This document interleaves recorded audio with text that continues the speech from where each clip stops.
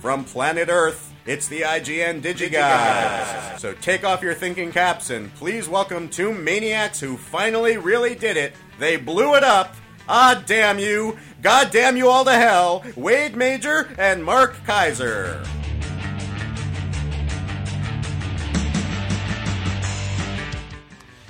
Mark, we are not going to talk about the Zimmerman-Trayvon Martin trial. Oh, okay. Because that's not what we do here. We're the only people in the media that will not be talking about that this week. But we do. Here's what we will talk about, though. What will we talk about? You realize that Criterion has a bunch of new Blu-rays that they have announced on their site. And what would those be? You don't even know, do you? I keep track of it, but you know, once I enter it, you know how many hundreds of titles I have to enter into the database every week? We have To Be or Not to Be. Yes. Ernst Lubitsch. Yes. Devil's Backbone. Yes. In honor of that huge, humongous worldwide hit from Del Toro, Pacific Rim. Very nice. Or maybe not. Seconds by John Frankenheimer. Also, finally, ladies and gentlemen, very exciting, the Blu-ray of the best film directed by my step-grandfather, The Uninvited. Nice. The Uninvited by Lewis Allen, my step-grandfather, Yes. is coming out on Blu-ray via Criterion. That's pretty great. That is pretty great. Yeah, you gonna have a family celebration? That's a negative because I don't talk to my stepmother anymore. Oh, okay. Well, not really. Well, I don't. But for no particular reason. I just sort of don't. Okay. That's pretty bad. I hope she's not listening to this. Actually, that's okay because she probably doesn't. Well, that's all right. So we actually have quite a bit of fun stuff today. We've got a giveaway. What? A giveaway for a title that we already covered. But we have a giveaway, and we've got some listener mail. And we are still, of course, soliciting listener mail and Vox boxes and outros. No. Oh. We need outros. So go ahead and send us your suggestions for outros. We have a couple outros. A number of people have thrown us suggestions, and Yes, we they like have. them. We like them. I don't know if we've settled on anything yet, but We have not. We have not, but we will eventually. And gosh, we got a whole bunch of fun stuff. We actually have a couple of criterions this week too. We do? We do indeed. But Mark, let's start with something. we're going to start with television, and I will let you lead the celebration because we will never again have to talk about that ever again. That's true. We never have to talk about Matlock ever again because on DVD is Matlock, the 9th and final season. You know that's not true. They're going to come out with like fan favorite episodes, and they're going to come out with the complete Matlock box set for the holidays, and then they're going to come out with Matlock's Women, and then they're going to come out with Jim Carrey's favorite Matlock episodes. It's never going to end. But the thing is, on the DVD it says the 9th and final season. Does that mean there's 2 seasons in here? The 9th season No, and it's the the final 9th. season, which would be the 10th season? Heaven forbid. No. Or is the 9th No. also the final season? 9th is also the final. Thank Understood. goodness. Here, Yes. another one you will not buy. Moving on. BBC, the Misfits, season 3. Not the Misfits, just Misfits, season 3. I'm so dizzy. Why are you dizzy? What'd you do? I think I know why I'm dizzy. Why are you dizzy? Well, for the first time ever, I made sorbet. Yes. And I was kind of worried about making sorbet because I never made sorbet, and it sounds kind of all like Frenchy and she and whatever. And so I made the sorbet, Right. which is comically easy as a recipe. Yes. But I was worried about it because I wanted it to taste good. I had heard that if you make it a certain way, it'll freeze into just a gigantic block of ice that cannot be thawed out ever. Right. So I made the sorbet. Well, then it just becomes a popsicle. No. Okay. I don't want a popsicle. I want sorbet. Okay. So I made the sorbet. Worst case, you get a popsicle. Yes, and that would be the worst case. Okay. So I make the sorbet. It tastes really good. And then I freeze it, and I'm like, I'm worried. I wonder if it's frozen into a popsicle. So I try it, like a teaspoon every half an hour until like 10:30 at night. And I realize, as I wake up this morning, just so dizzy and so sugared out, that I realize I probably ate what is basically a pint of water, sugar, and cocoa powder, which is really all sorbet is. Yes. It's chocolate sorbet. And I think that's the reason why. I just ate too much sugar last night because I was eating teaspoonfuls of sorbet until like 10:30 at night last night.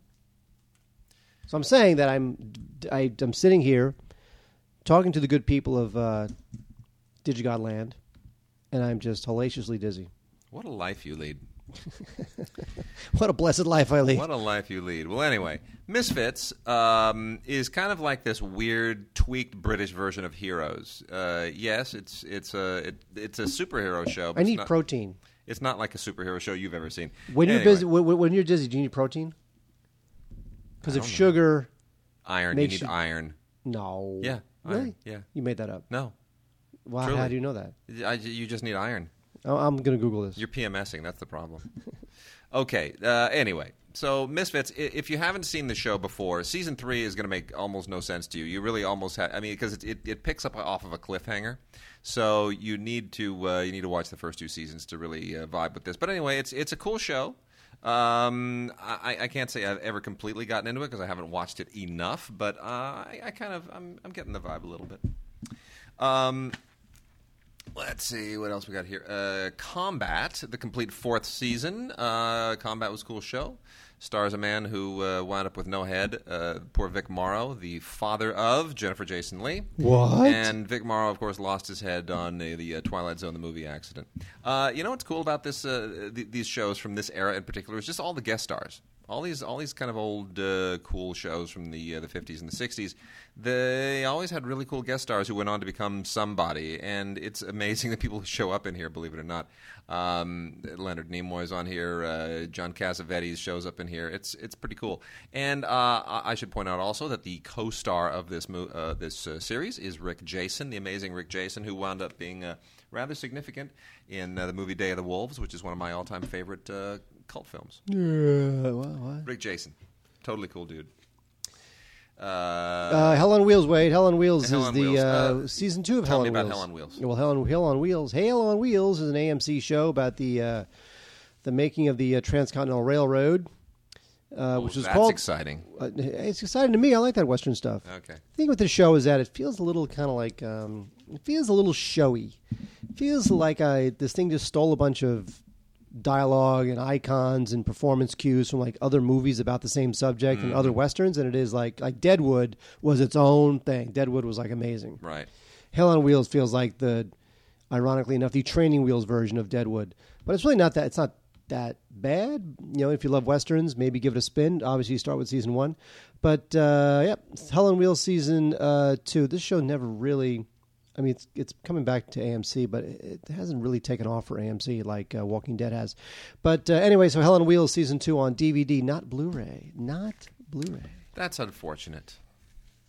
Some other cool stuff from BBC. Doctor Who, The Doctors Revisited. You know, this is... You need to really be an unbelievable Doctor Who maniac to kind of vibe with this, because this was done for the 50th anniversary of the show, which is staggering that any show would have a 50th anniversary. If it's not the Tonight Show, you know, something like that, or the Today Show. I mean, this is a scripted episodic show. Anyway, so in this case, and there are a number of these, by the way. These are all tribute collections. This is like Volume 1. And it features the Aztecs, the Tomb of the Cybermen, Spearhead from Space, and Pyramids of Mars, which those are shows paying tribute to the first 4 actors ever to play Doctor Who. And, of course, other sets will come in the future, kind of giving you samplings of other shows for other doctors. But anyway, here you got, obviously, tributed William Hartnell, Patrick Troughton, John Pertwee, and Tom Baker. Tom Baker was the first of the young Whos, right? He was the guy. He was the Doctor Who from our youth. That's when they went from an old dude to a young dude with curly hair. You know what? You don't care. Doctor Who is just beyond me. I don't understand it. Here's what I'm reading now. TARDIS. You want to know what I'm reading now? What are you reading now? Because I don't really care about stupid Doctor Who. Yeah. How to Meet Women on Airplanes. That's great. Here it is. Here are the things. Scope out passengers while boarding. This is how bored I am listening to you talk about Doctor Who. Scope out your passengers while boarding. Start with a message. Don't get her a drink on the plane first. Get a message, and then if you get her a drink afterwards, then it's a message of friendliness. Okay. Reference the weirdness of meeting somebody on a plane. Spark up a conversation. Then deploy the drink. Never send food. Oh dear. That's it. That's what I'm reading.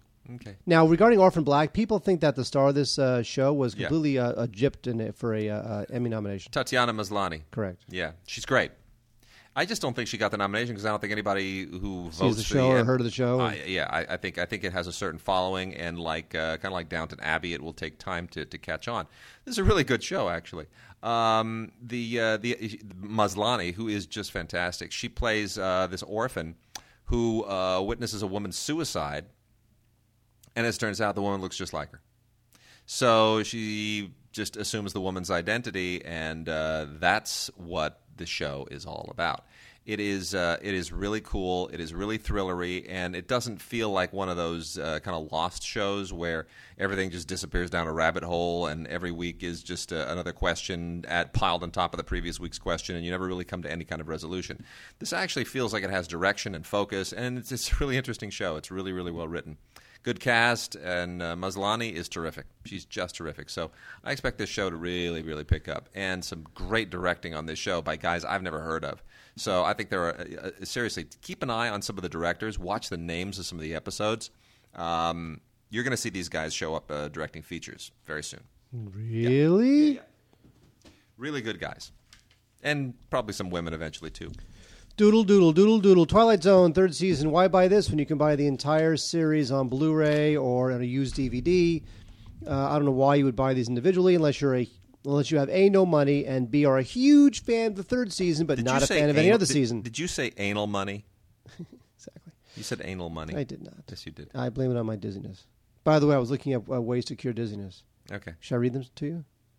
No, please don't.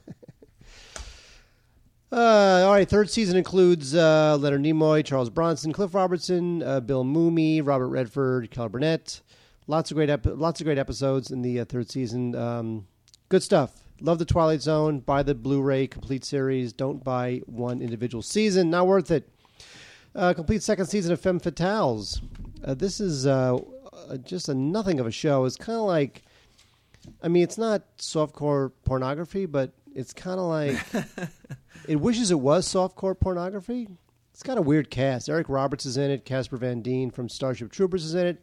Robert Picardo from Star Trek Voyager's in it. And Steve Railsback, the old Steve Railsback, is in it. And it's very pulpy and wants to be kind of noirish, and which on this show means like throw a bunch of shadows and you're noir. I just don't understand what the point of the show is. Femme Fatales. Pointless. No reason to. There's a really cool show called How the States Got Their Shapes, and this is season 2. This is a History Channel show. Shows up on History Channel and H2. It's that other History Channel. This is actually really cool. It's informative and educational, which you just don't get enough of anymore these days. No, this is really, really great. This is hosted by a guy named Brian Unger, who is he goes on the road and visits all the states in the Union and just talks to ordinary people and makes it all a teaching opportunity to tell us basically the history of the states, why they are what they are, how the borders got to be there, what defines the states culturally, how they differ from other states, when there are differences between states, border states, rivalries, all that stuff. It's just you're learning about your country and how it came to be, and it's a really, really cool show. 19 episodes and 20 minutes of bonus footage. That's not all that important here, but really good stuff. You get like Hillbilly versus Redneck, Bigfoot versus Aliens, Battle of the Bible Belt, Rebels and Outlaws, Hatfields and McCoys. He even gets into that. White collar versus blue collar. It's really interesting. It's just it's American culture, just dumped into a mason jar. And then, speaking of American culture, the Dick Van Dyke Show. Oh, it's so good. Let me see that. What is that? Is that the whole thing? Oh, this is the fourth season. Fourth season on Blu-ray. And what a great show. I just, watching this stuff over and over, you realize this is what it was all about. How much do you love MeTV? There's this new cable channel called MeTV. Meat TV? M-E-TV. Oh, I thought it was going to be like television for people who hate vegetarians. No. I was like, meat television? What is it, like Slaughterhouse video all day long? Oh. That'd be kind of cool, actually, wouldn't it? Who wouldn't like that? Yeah, I would. MeTV. This is all they show on MeTV. You would love me. Oh, my God, you'd love MeTV. Yeah. All they show is Dick Van Dyke Show, Bob Newhart Show, Mary Tyler Moore, Carol Burnett. That's all they show. That's all they show, those old school shows. They should have 3 different cable channels. There should be MeTV, what you just talked about. There should be Meat TV, M-E-A-T, where it's just slaughterhouse and cooking shows all day long. and how to like kill a cow, how to bake a cow, how to. Now here it is. You ready? All right, shut up. No one cares. Shut up. Okay. Emergency. Adam. By the way, I have no stock in MeTV. This is so up our alley. Emergency. Adam 12. Dragnet. The Old Batman. Lost in Space. The Old Star Trek. Svengoolie. I don't know what that is. Svengoolie. Mary Tyler Moore. And all sorts of other good stuff. In other words, for people in their 40s, if you want to relive summertime, Bewitched, Brady Bunch, when you were a kid, this is the network for you. Combat, Dobie Gillis, Donna Reed Show, The Fugitive, Get Smart. Oh my gosh. The greatest, Hawaii Five-0. Greatest thing ever. Make Room for Daddy.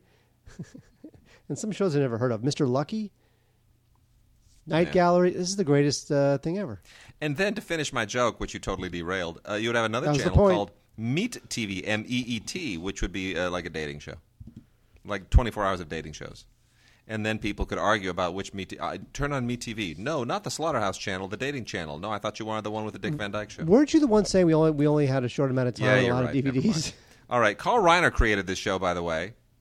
Carl Reiner created this show, and it's one of his great all-time achievements. This show is directly responsible for giving us an entire generation of great television writers and showrunners and so forth, including James L. Brooks. So you can trace James L. Brooks right through from the Mary Tyler Moore Show and Mary Tyler Moore in this show. It's like, there's a real pedigree that just emerges from this that's just brilliant. Anyway, audio commentaries here from Carl Reiner, Dick Van Dyke, and Gary Marshall, another one who came out of this amazing factory. And a bunch of great extras here. Dick Van Dyke singing the theme song of the Hollywood Bowl is kind of funny. Emmy Award telecast stuff and a TV Academy tribute to Carl Reiner, featuring Dick Van Dyke, Ray Romano, and Brad Garrett, among many, many others. So this is just fabulous, and it looks great on Blu-ray. Wonderful, wonderful work doing the transfers. Got to say, they did a great job. Over there at RLJ, which, of course, is Robert Johnson's new blanket company that includes Image and Acorn and a lot of others. Robert Johnson, the BET billionaire. Right? Who I've heard cares nothing about nothing but money. I have friends who've been in meetings with him, Good and for they're him. like, all this guy cares. He doesn't care. Because, like, a friend of mine was in a meeting with, it was a big BET meeting. Yeah. And, BET should be a network that empowers African Americans and promotes African American programming, and it shouldn't just be a bunch of African American themed stupid shows, right? And the guy stands up and says, hey, this should be a network that empowers African Americans and caters to their interests, and also. And Robert Johnson was like, I just want to make money. Whatever, you go and do your little charity thing somewhere else. I just want to make money. You know what? That's why it's successful, man. And then lastly, Super Jail Season 3. God help us, Adult Swim still just doesn't make sense to me. 10 episodes plus special features. Mark, help me understand Super Jail. Why? Because that's the sort of programming these guys do. I guess. Adult Swim, I am convinced that Adult Swim is just for people who are they're just stoned on pot at 2 a.m. and they can't get to sleep, and this is just to keep them occupied. I honestly, I'm absolutely convinced of that. I thoroughly, completely don't get it. Anyway, this is uncensored, we should point out, so it contains mature themes and potential vulgarity, and the whole thing really does look like a Rob Zombie animated drug trip. So whatever. Super Jail Season 3. There it is. It's out there. I'm done. Tyler Perry is starting to branch out a little bit, and it's funny because whenever he branches out, he really just falls on his face. He did Alex Cross earlier this year, where you realize that you just cannot take him seriously as like some badass. Yeah, he's rich enough that he can take chances. That's true. This time we have Tyler Perry's Temptation, which is about a marriage counselor, a married woman who's attracted to this billionaire, and there's all sorts of crazy stuff that happens. This is just wildly overblown, and yet at the same time boring. How does that happen? How can you be totally wildly overblown and melodramatic and at the same time boring? It's also predictable, and it's terrible because Tyler Perry's terrible. I respect him as a businessman and what he has created for himself, but in terms of his artistic merits, I'm just not feeling it. I do not feel it. I don't get it. This is a bad film, a very bad film, and it also includes it just shows what a shameless guy he is. He puts Kim Kardashian in it. Are you kidding me? Stop that. Temptation. Sorry. I'm having none of it. The other Tyler Perry thing is the haves and the have-nots. Now, this is a play. Tyler Perry's written a lot of plays. Tons. That's how he made his money. That's how he made his became money. a success. And, a lot of plays. And this one involves one of his characters, Grandma Hattie Mae. And I have to say, I almost like his plays better than anything else he's done, at least the ones that I've seen on DVD. Because I feel like that theatricality and over-the-topness works best on the stage, because where everybody has to play to the rafters. So there you go. This is the Have and Have-Nots. It's totally fine. It's got a no-name cast. It's written and directed by Tyler Perry. So there you go. The Have and the Have-Nots. Tyler Perry should stay as a playwright. You know, there are certain movies that go straight to video that try to sort of be like junior tent poles, right? Like they have plots, and this originally was a miniseries on television, so it's not direct to video entirely, but I'm saying just generally there's a category of these things that never make it to theaters, and they're sort of like tentpole junior. Like if you can't go out and see the big $200 million movie that blows up the world, well, stay home and watch our little direct DVD or VOD or Reels channel or sci-fi production that still blows up the world, doesn't do it to the tune of $200 million, but at least you don't have to leave the house and you don't have to pay $8, $9, $10, $12, $15 for it. So that's kind of the mindset behind these things. And this is a Reels miniseries called Eve of Destruction, starring the amazing trio of Steven Weber, Christina Cox, and Treat Williams, who, of course, are huge stars, all three of them.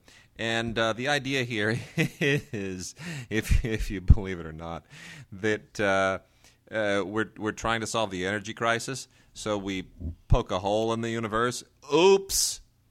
I hate when that happens. And you're just going about your day, making sorbet, being dizzy, and then suddenly, bam, you poked a hole in the universe. Anyway, like a whole lot of dark matter it just pours out. It's sort of like you think, oh, I need to get a little bit of water. Let me see, poke a hole in this dam, and then the whole thing just explodes all over you. So then they have to basically spend the whole thing plugging up the hole.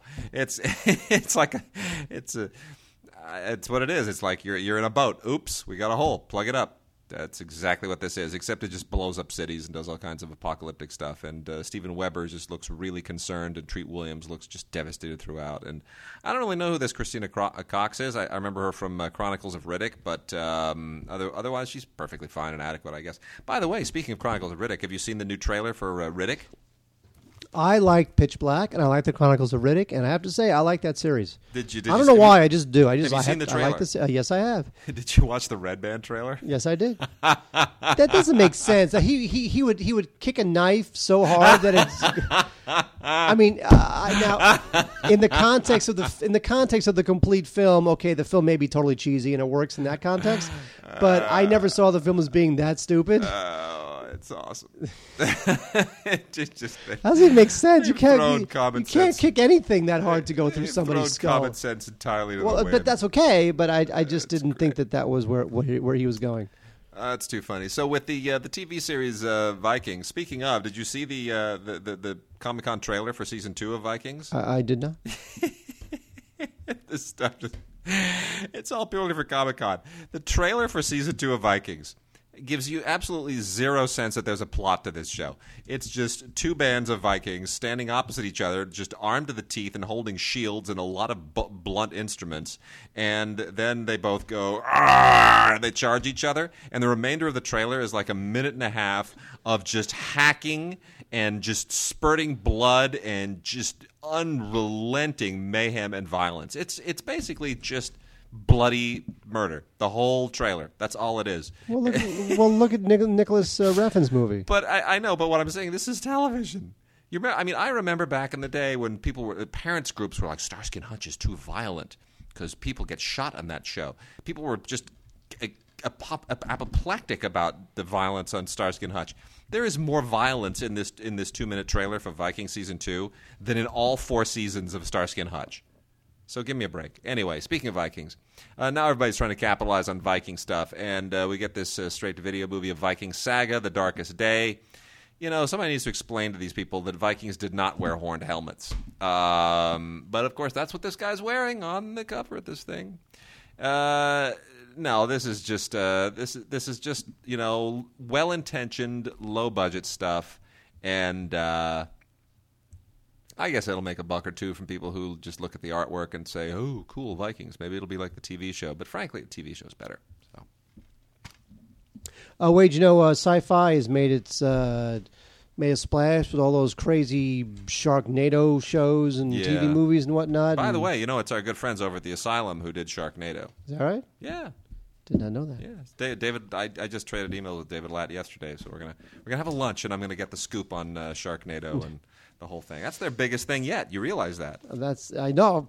Well, you know what? It's funny because the thing was like a social media phenomenon, but it didn't rate all that well. Well, but the second showing of it, yes. Yeah. So now this is not a sci-fi film, but it may as well be. This is I believe a Chinese film called Croczilla, and it was known in China as $1 Million Crocodile, but here it's called Croczilla, maybe to take advantage of the whole sci-fi thing.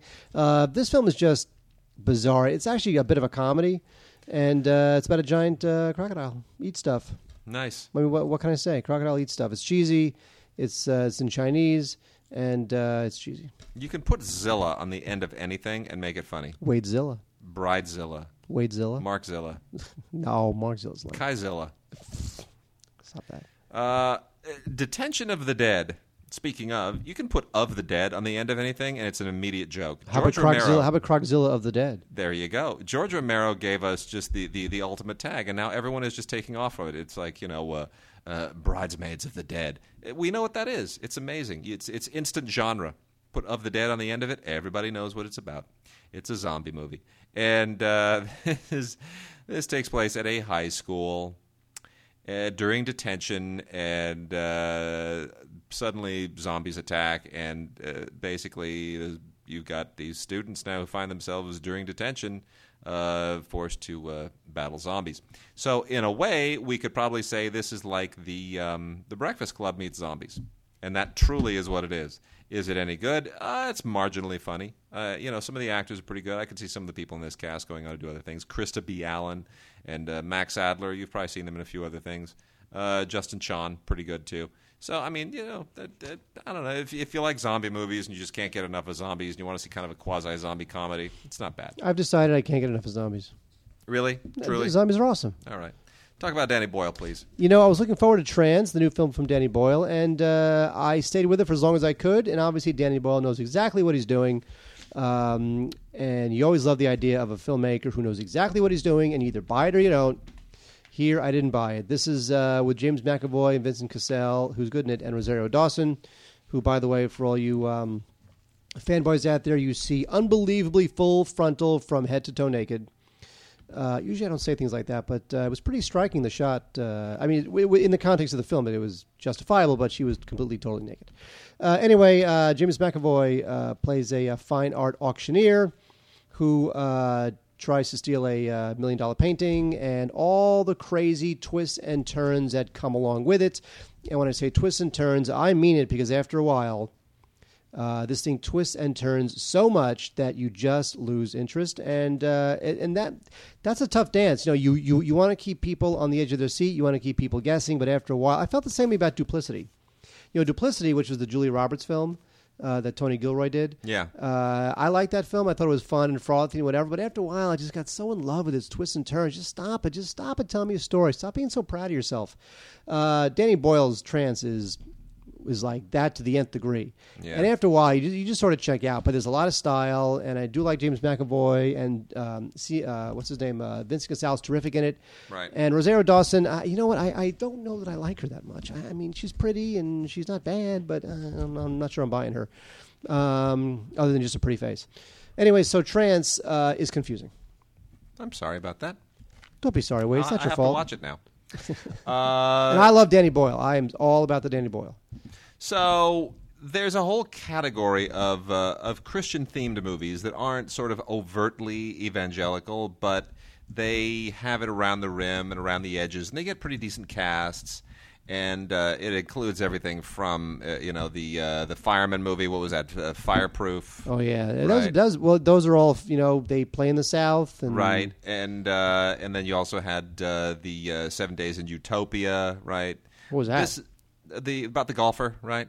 And Robert Duvall is the old dude, and he's like lost his mojo, and so he's a golfer, and he's gone crazy, and he goes to this little town, and Robert Duvall helps him get his mojo back, and he gets a little bit of spirituality and goes to church, and then he becomes a good golfer again, right? Guess how old Robert Duvall is. Well, that's a little. Guess how old Robert Duvall is. 87. 82. Okay. He doesn't look a day over 81. He's the best. This is almost exactly the same story, except it is baseball-centric. The movie is Home Run.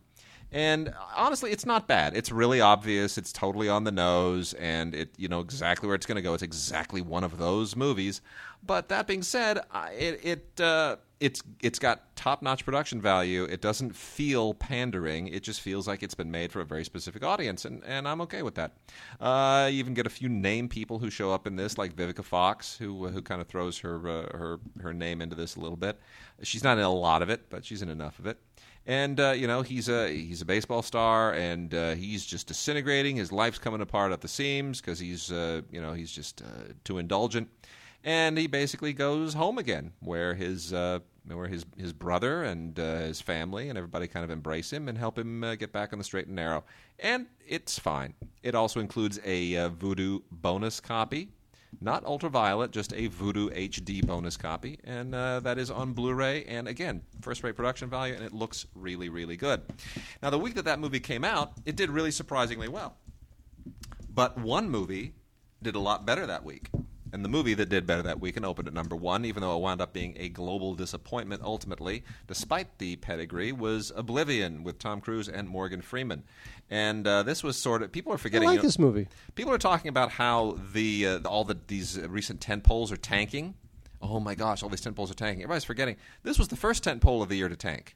Yeah, but it's also, this is pretty out there for a tentpole. This was not Superman or whatever. This is a little bit more in its mind. This is like a $150 million Tom Cruise science fiction epic. That is true. I'm sorry, it tanked. But it's not based on It made $200 and some million worldwide. But it is a giant loser. Well, but here's the thing. I'd rather, if you're going to bet it's almost like Pacific Rim.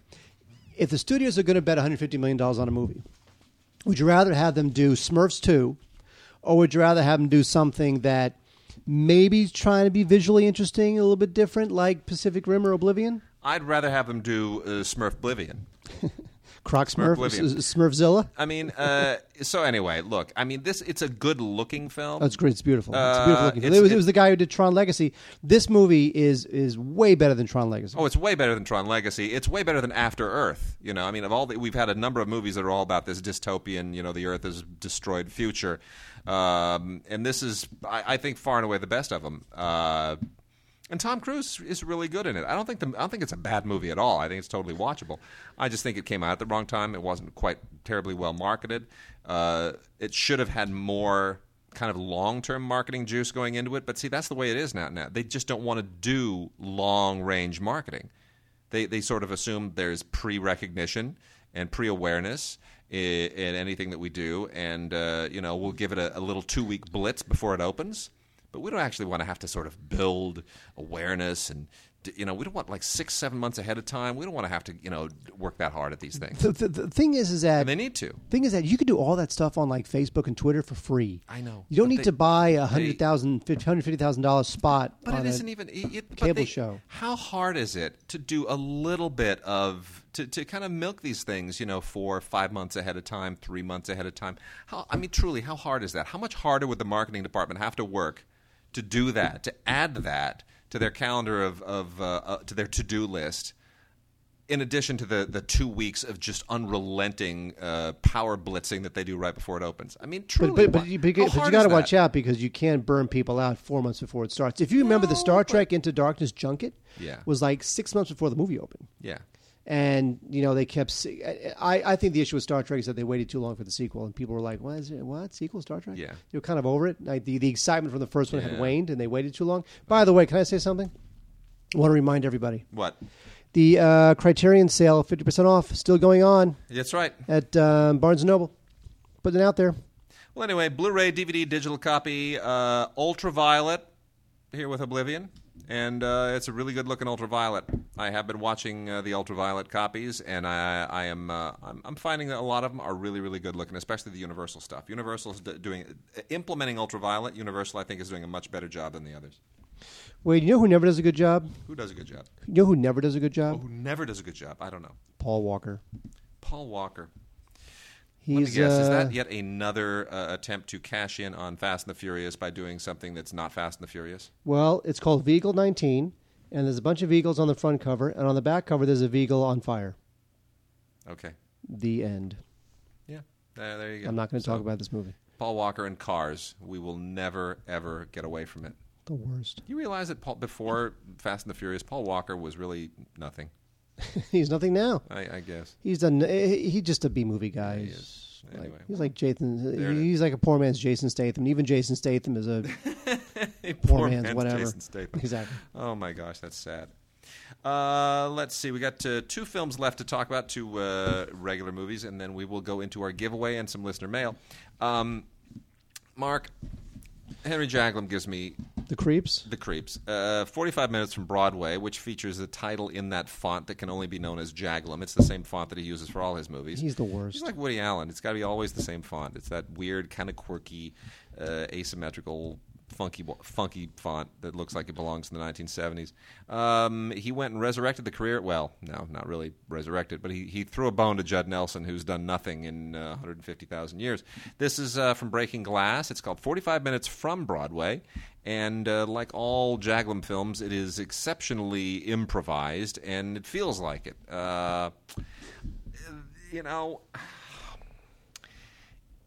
The Henry Jaglom movies are all about putting people in a room and kind of giving them a few improv instructions and some loosely scripted ideas and letting them just emote and do their thing. And this is almost more navel-gazing than any of that, because it's all about the theatricality is wrapped up in an actual storyline that is theatrical. This is about an actress and her sister, who's not an actress, who go back home.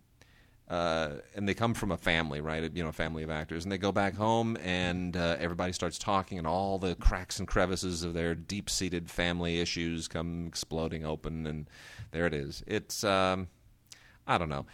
Actors are they're weird enough. My apologies to all of the actors out there. I've got them in my family, and I come from actors. But actors are weird enough that I don't need to watch weird actors act out the idiosyncrasies and neuroses of weird actors. Do you understand what I'm saying? No. Anyway, a lot of people love this movie. Again, I'm not a huge Jaglom fan, but in fact, I'm not a Jaglom fan at all. But it's a Jaglom movie. It's through and through. If you were to not know who did this movie and you watch it, if you knew anything about Henry Jaglom, you'd go, "Oh my gosh, it's a Henry Jaglom movie." There it is. Boy, did Lionsgate try to push Ginger and Rosa for awards considerations. Didn't really work. Nope. Not in the least. But I like this movie, though. This is with Elle Fanning and Alessandro Nivola. Possibly Nivola, which makes you want to say Nicola. You know that... Ricola. Oh, Ricola. Yeah. Anyway, this is from Sally Potter, who made an art house splash in 92 with Orlando and hasn't really done all that much of note in this country since. This is her best film since Orlando. It's also her most mainstream film since Orlando. And it's about these 2 young girls growing up kind of around the Cold War era. And they're inseparable at the beginning, and then there are frissions in their friendship kind of as the movie goes on.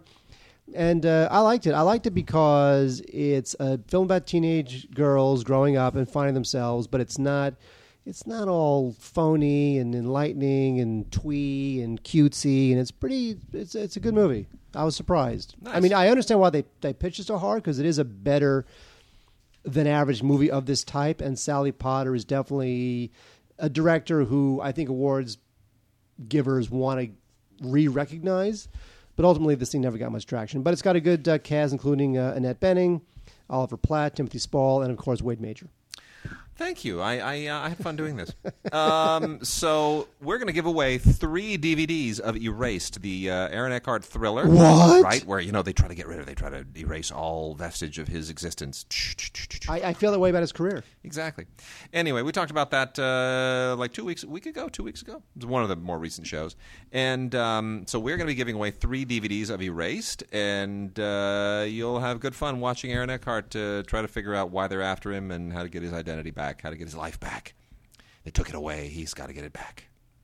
So go ahead and email us at gods@digigods.com. Just put the word erased, ERASED, in the subject line. And we will make sure you get that to us by, let's see, let me look at the calendar. Today at 5. Yeah, totally. No, make sure we get that date stamped by Friday the 26th, Friday, July the 26th. And as long as the emails are all date stamped by Friday, July the 26th, we will select 3 emails at random. Make sure you include your name and mailing address in the body of the email. And we will select 3 at random and alert you that you have won. And we'll have the studio go ahead and send you your brand new spanking flashy Aaron Eckhart DVD to sit proudly on your bookshelf. Whee! How exciting is that? All right, Mark, we got some listener mail. Now, Aaron Eckhart is not sitting on your bookshelf. It's the movie featuring Aaron Eckhart. No, you'll watch while you watch the movie. Aaron Eckhart will come to your house sit and he'll sit in your bookshelf. Be great. And watch you watch the movie. It's too funny. All right, let's see. Listener mail. All right. First one from Kyle Stevens, longtime listener. Talking about Die Hard 5. That movie blew. Worst thing about Die Hard and John Mack is that he used to be the everyman in extreme circumstances with lots of realistic humor. Now John Mack is a freaking superhero. When he jumped on a jet fighter in Die Hard 4, I paused to see anywhere in that sequence we could see the Fonz and a shark. After Die Hard 4, they should have ended the series, rebooted it, or had John Mack die and move on to a new main character. I agree, actually. Can you imagine that if Die Hard actually took on a new character, went and kind of rebooted it with a new guy? Well, I figured that they would reboot it with the son. I seriously doubt. Really, that guy's going to carry a movie? Well, don't look at me. No. Doesn't have to be the same family. It's crazy. It's nuts. Walter Gass says, I like the Lone Ranger joke, as in Loan Ranger. Hurts me to admit that. More sadly, I saw the new Lone Ranger, and I thought it was awful. It was awful on top of awful. When they finally played the William Tell Overture, I sank even further in my seat, and I thought, man, they didn't really earn that. I know this is anti-Hollywood thinking, but why can't properties like the Lone Ranger, Robin Hood, Zorro, and the Wild Wild West be made as serious $50 million westerns? When I say serious, I'm not saying it can't be fun, just taken seriously. Lose the crazy spectacle, explosions, mechanical spiders, head in jars, Kevin Costner's accent, and just make like 310 to Yuma with Lone Ranger, Zorro, Robin Hood, James West. Westerns shouldn't cost $200 million plus. I love westerns, but crap like the Lone Ranger not only insults the genre, but makes studios skittish to make a type of film no one wants to make to begin with. Maybe a superhero western. Sigh. And the reason is all laid out in my interview with Linda Obst, which is westerns don't play overseas. I finished her book. Yeah, it's very good. It's great. It's an easy read. It's great. So they need to hit that Chinese market, and that means that a western can't just be a western. It's got to be thing. It's got to be giant. It has to be cowboys and aliens. Got to be cowboys and aliens. We know how well that did. Yeah, boy, didn't it? Frank Lopes says, Wade and Mark, I have a question for you. Comic book writer by the name of Mark Wade, ironic, right? W-A-I-D, was recently asked about his opinion of the craptastic Man of Steel. In it, he was asked if Superman was the only version of this character that can appeal to a mass audience. And he said that from what he's aware from his sources at DC is that Warner Brothers thinks he's too corny, and that we're in a time where the people in charge of the character believe that this version is the only version that audiences want to see. What do you think about that statement? Mark, what do you think? I think that's BS. I think that because of the popularity of the Dark Knight trilogy, that Warner Brothers is in this, all of our superheroes have to be dark, and Superman has to kill somebody at the end because that's dark. I agree. Because dark is cool and edgy. I agree. They just don't have, they're trying to make everything in the Batman vein. And what's weird is that now all the DC movies are dark and brooding, and all the Marvel characters are like fun and peppy, which is not at all the way that the comic books were. Like DC used to be the fun, peppy comic book, and Marvel heroes were the ones with issues and brooding and trying to get in touch with their childhood angst. It just crazy. Yeah, but look at Iron Man. I mean, Robert Downey Jr. brings such energy and fun and humor to that series. It has nothing to do. Now, of course, Warner Brothers might be saying we don't want to be just like the Marvel films. Right. The Marvel films can cast Robert Downey Jr. We have to cast. We have to have Superman kill people because that's our take. Yeah. Because otherwise, it'll look like we're co-opting Marvel's take. Right. And I guess there might be corporate logic in that. However, each character should be whatever that character is. I agree. And it shouldn't fit into some sort of corporate plan. That's what I think. And Dwayne writes us and says, Gentlemen, Dwayne Wade? No, just Dwayne. I'm a big fan of the Ghibli films in general and Hayao Miyazaki in particular. I've been slowly updating my Ghibli films from DVD to Blu-ray recently and came across a disturbing article that Disney has lost distribution rights to Princess Mononoke. Furthermore, it seems they have no plans of reacquiring them. I know Mononoke was in the old Miramax library, which has been acquired by Lionsgate. I'm wondering if there's a possibility we will see a Blu-ray release from either of these two companies if there's no current plans for it in the near future. Actually, Lionsgate is only releasing some stuff from Miramax. They didn't acquire the Miramax library. They have the distribution license. And Mill Creek, also does, and or Echo Bridge does. Sorry, not Mill Creek. Echo Bridge. Get my creek in my bridge. The bridge goes over the creek. Got to remember that. Echo Bridge goes over Mill Creek. Thank you. Now, back to the subject at hand. Echo Bridge also is releasing a lot of Miramax titles. The issue there is that Disney only had some of the Ghibli films. Princess Mononoke was a Miramax title. The license has expired, and there's no indication that it will be renewed necessarily for Miramax, but, I don't even think the Blu-ray is available overseas. I don't think it's even available in Japan. So, and if you did get it, you wouldn't get the American dubbing with, all the actors like, they always want to put like Matt Damon or something Billy like Bob that. Thornton Billy Bob Thornton is a samurai. It doesn't bother me that Disney lost all that. I think Disney. I don't think they really. They don't respect. Princess Mononoke does need to come out on Blu-ray. That's fine. There's no sign that that's going to happen anytime soon. But I don't think that Disney really respected the Miyazaki films historically. I think that they wanted to take them and they wanted to put Matt Damon over it and they wanted to release it as if it was a Disney film. I mean, those films are brilliant and they're beautiful and they're unique and Miyazaki is a genius. And I think that Disney just saw like more cartoon dollars. True. All right, Mark. I'm going to blow through some foreign language films really quickly, and then we'll get into some classics and see what else we can kind of wrap up here. A director whose name I know I'm going to absolutely mutilate here. I'm going to murder this because I just Because you're stupid? No, just because I'm. Because you're stupid? I cannot pronounce like Portuguese names. Kleber Mendoza Filho. You're whatever. So stupid. Anyway, made a movie called Neighboring Sounds, which is very, very good. This is out from Cinema Guild, and it is. If you're a foreign film lover, I think you'll really, really dig this. It's just really, really cool. It takes place in a coastal city, and it deals with the how do I put this?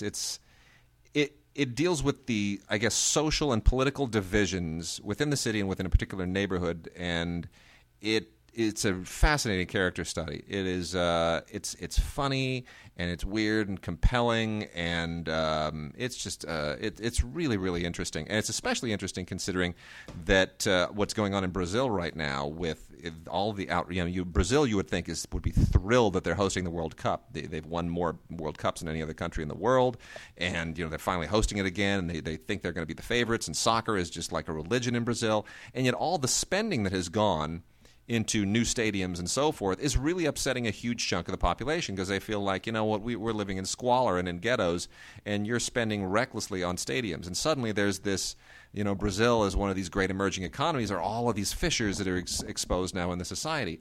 And Neighboring Sounds doesn't go directly to that, but it kind of floats around that. And it's really interesting. It's really well shot, and it's a beautiful Blu-ray. It includes a bunch of cool special features, including 4 of the director's previous short films, which are all really, really good, especially Friday Night, Saturday Morning. Really terrific. And then some deleted scenes. So that's a damn good movie. North Face is a movie that Mark and I both absolutely loved. This is a mountain climbing movie. It's a German movie set during World War II or just before World War II, 1936, when all that Hitlerian Superman stuff was really trying to find propaganda fodder. And this is one of them. And this is a hell of a movie. It is maybe the best mountain climbing movie I've ever seen. It is just gripping and outstanding in every conceivable way. We actually were guests at the screening of this thing. Do you remember that? Yes. Stephen Farber screened this, and we had to go up and talk like we knew what we were talking about. Which, of course, we didn't. We didn't, no. Yes, but anyway, great movie. Outstanding special effects. Really, really just sensational. As a Blu-ray, the audio will floor you. It is impressive on a level that is just mind-boggling. It's impressive on a level that is just Wade. Can more hyperbole? No, I can't. I can't Is find that better a hyperbole. is that a If hyperbole I were sandwich? given 10 million years and $1 billion, I could not possibly give you a more hyperbolic statement. See, you took the thing and used they the wrapped it up in a equi-twist. Wheezies. A couple of criterions here, great ones. I'm so thrilled this is happening. Babette's Feast, the Gabrielle Axel movie. That will make you just want to eat until you burst, is out on Blu-ray finally, and it is just gorgeous. They did a great job with this. This is one of the best films of the 80s. I mean, I can't get enough of this movie. It is a joy and a treasure and a pleasure. And lots of fantastic extras on here. There's a 1995 documentary called Karen Blixen's Storyteller, which is all about the woman who wrote this, the original author. And if you've never heard of Karen Blixen, you might know her under her other name, Isaac Dennison. Stephen Thank King. you. Isaac Dennison being, of course, come on. Stephen King. That's the character played by Meryl Streep in Out of Africa. Ooh. That's right. Anyway, there's a Michael Almereyda visual essay, which is a little weird. And then sociologist Priscilla Parkhurst Ferguson talks about the significance of cuisine in French culture. It's outstanding. This movie is just great. Absolutely fantastic. And it's in Danish, French, and Swedish. 3 of my favorite languages. Another criterion is Oharu, the life of Oharu, sometimes just known as Oharu. And in order to accent that, the cover puts the life of in very, very tiny, tiny letters up at the top, just so that you see Oharu. Because it's cool. Japanese titles are cool. This is one of the great movies from Kenji Mizoguchi, who is many consider him sort of the first great Japanese filmmaker. This was in 1952. He was already a big deal and a big cheese before Kurosawa even was like a blip on the radar.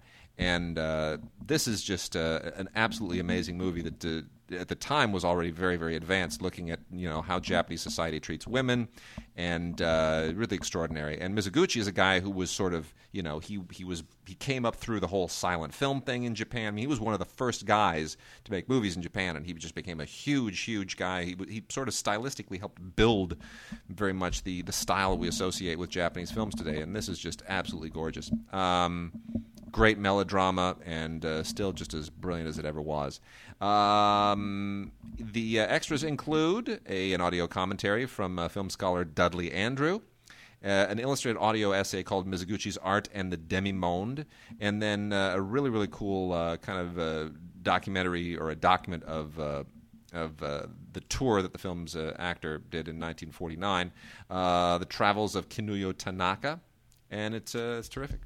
And then Starbuck is probably going to get a little bit of traction just because they've remade it into a Vince Vaughn movie called Delivery Man. I doubt that the Vince Vaughn movie will be anywhere as entertaining as Starbuck. Starbuck is a French-Canadian movie, all somewhat based on an actual story, although there's no way that it's entirely like the real story is anywhere nearly as sensationalist. It's about a guy in his 40s who it basically supported himself on some level by being a sperm donor in his leaner years, and now he finds out that he's the biological father of over 500 kids, and there are like 100 and some, about 140 some of them who now want to find out who their actual dad is.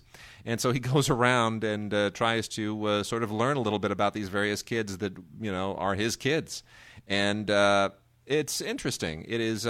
It's funny, but it doesn't play the whole concept for uproarious laughs. It doesn't really go broad with it, to its credit, because it's a serious subject, and it walks a fine line. It walks a very, very fine line, but it does so, I think, in a mature and a sensible way. And French-Canadian movies don't often get a lot of traction here. Certainly the commercial ones almost never get released here. There's a whole series of hockey movies called The Boys, which was huge in Canada. Never made it beyond the Canadian border, never made it beyond the borders of Quebec. But Starbuck is one that appears to have really, really done well, and deservedly so. And then lastly, from Draft House, in their Hallmark clear plastic packaging, a Blu-ray of Pieta, which is an amazing movie from Kim Ki-duk, the phenomenal Korean director, whose movies are a little bit odd and kind of Lynchian and usually very silent and eccentric. This is his crowning achievement. I mean, he has made some movies like Nine Iron that I absolutely loved, but this just goes beyond anything else he's ever done. This won the Golden Lion at the Venice Film Festival last year, and should have gotten... I'm sorry, 3 Iron is the movie, not 9 Iron. 3 Iron. This should have actually gotten an Oscar nomination, and it didn't. Which is odd, because he got an Oscar nomination for, what was the... spring, summer, fall, winter, and spring. Is that how it was? Spring, summer? Yeah. Something like that. Started in spring. Yeah, he got an Oscar nomination for that, but not for this, which is weird because this is so much better. And this is a really weird, twisted, fascinating kind of crime thriller. It's unusual and very different from a lot of his previous films. So, all right, Mark. Yes. We're right down at the end of the show. Knock off a couple. Let's knock off a couple these newer movies. I like new movies because new movies are old. Do that one. I'll do this one. This is Lord of the Flies, Wade. Lord of the Flies. If you ever been to high school, I don't know if Wade actually was in high school, but if Wade was in high school and maybe even graduated from high school, he knows Lord of the Flies. Now, this is a very bizarre 1963 take on the material. This was directed by a very strange kind of... He's a theater guy named Peter Brook.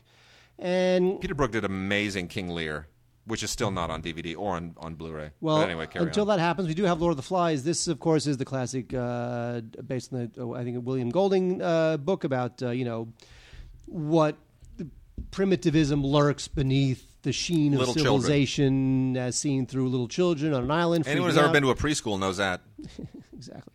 The thing here is not only is the film just terrific, and I'm glad the Criterion is kind of resurrecting it, but a lot of great extras. There's a deleted scene here. There's an interview with Brooke, who's still around. This is in 2008. Or is he still around? I don't know, but in 2008 he was, unless he did the interview when he was dead, which would be very strange. There's also what's interesting, and you may even want to watch this first before you watch the film, there's a documentary included here from 1975 that kind of gets into Brooks's directing method, his theater directing methods, and it might be a good primer so that when you launch into the film, you're not totally freaked out. But Lord of the Flies from Criterion, thank you, Criterion, for unearthing this. It's really, really good stuff.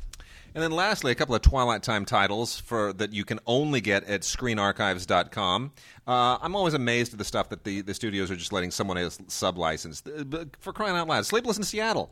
Are you kidding me? Sony, what are you doing? But thank goodness you're letting them do it. I mean, it's so Sleepless in Seattle, a great Columbia film, now out from Twilight Time.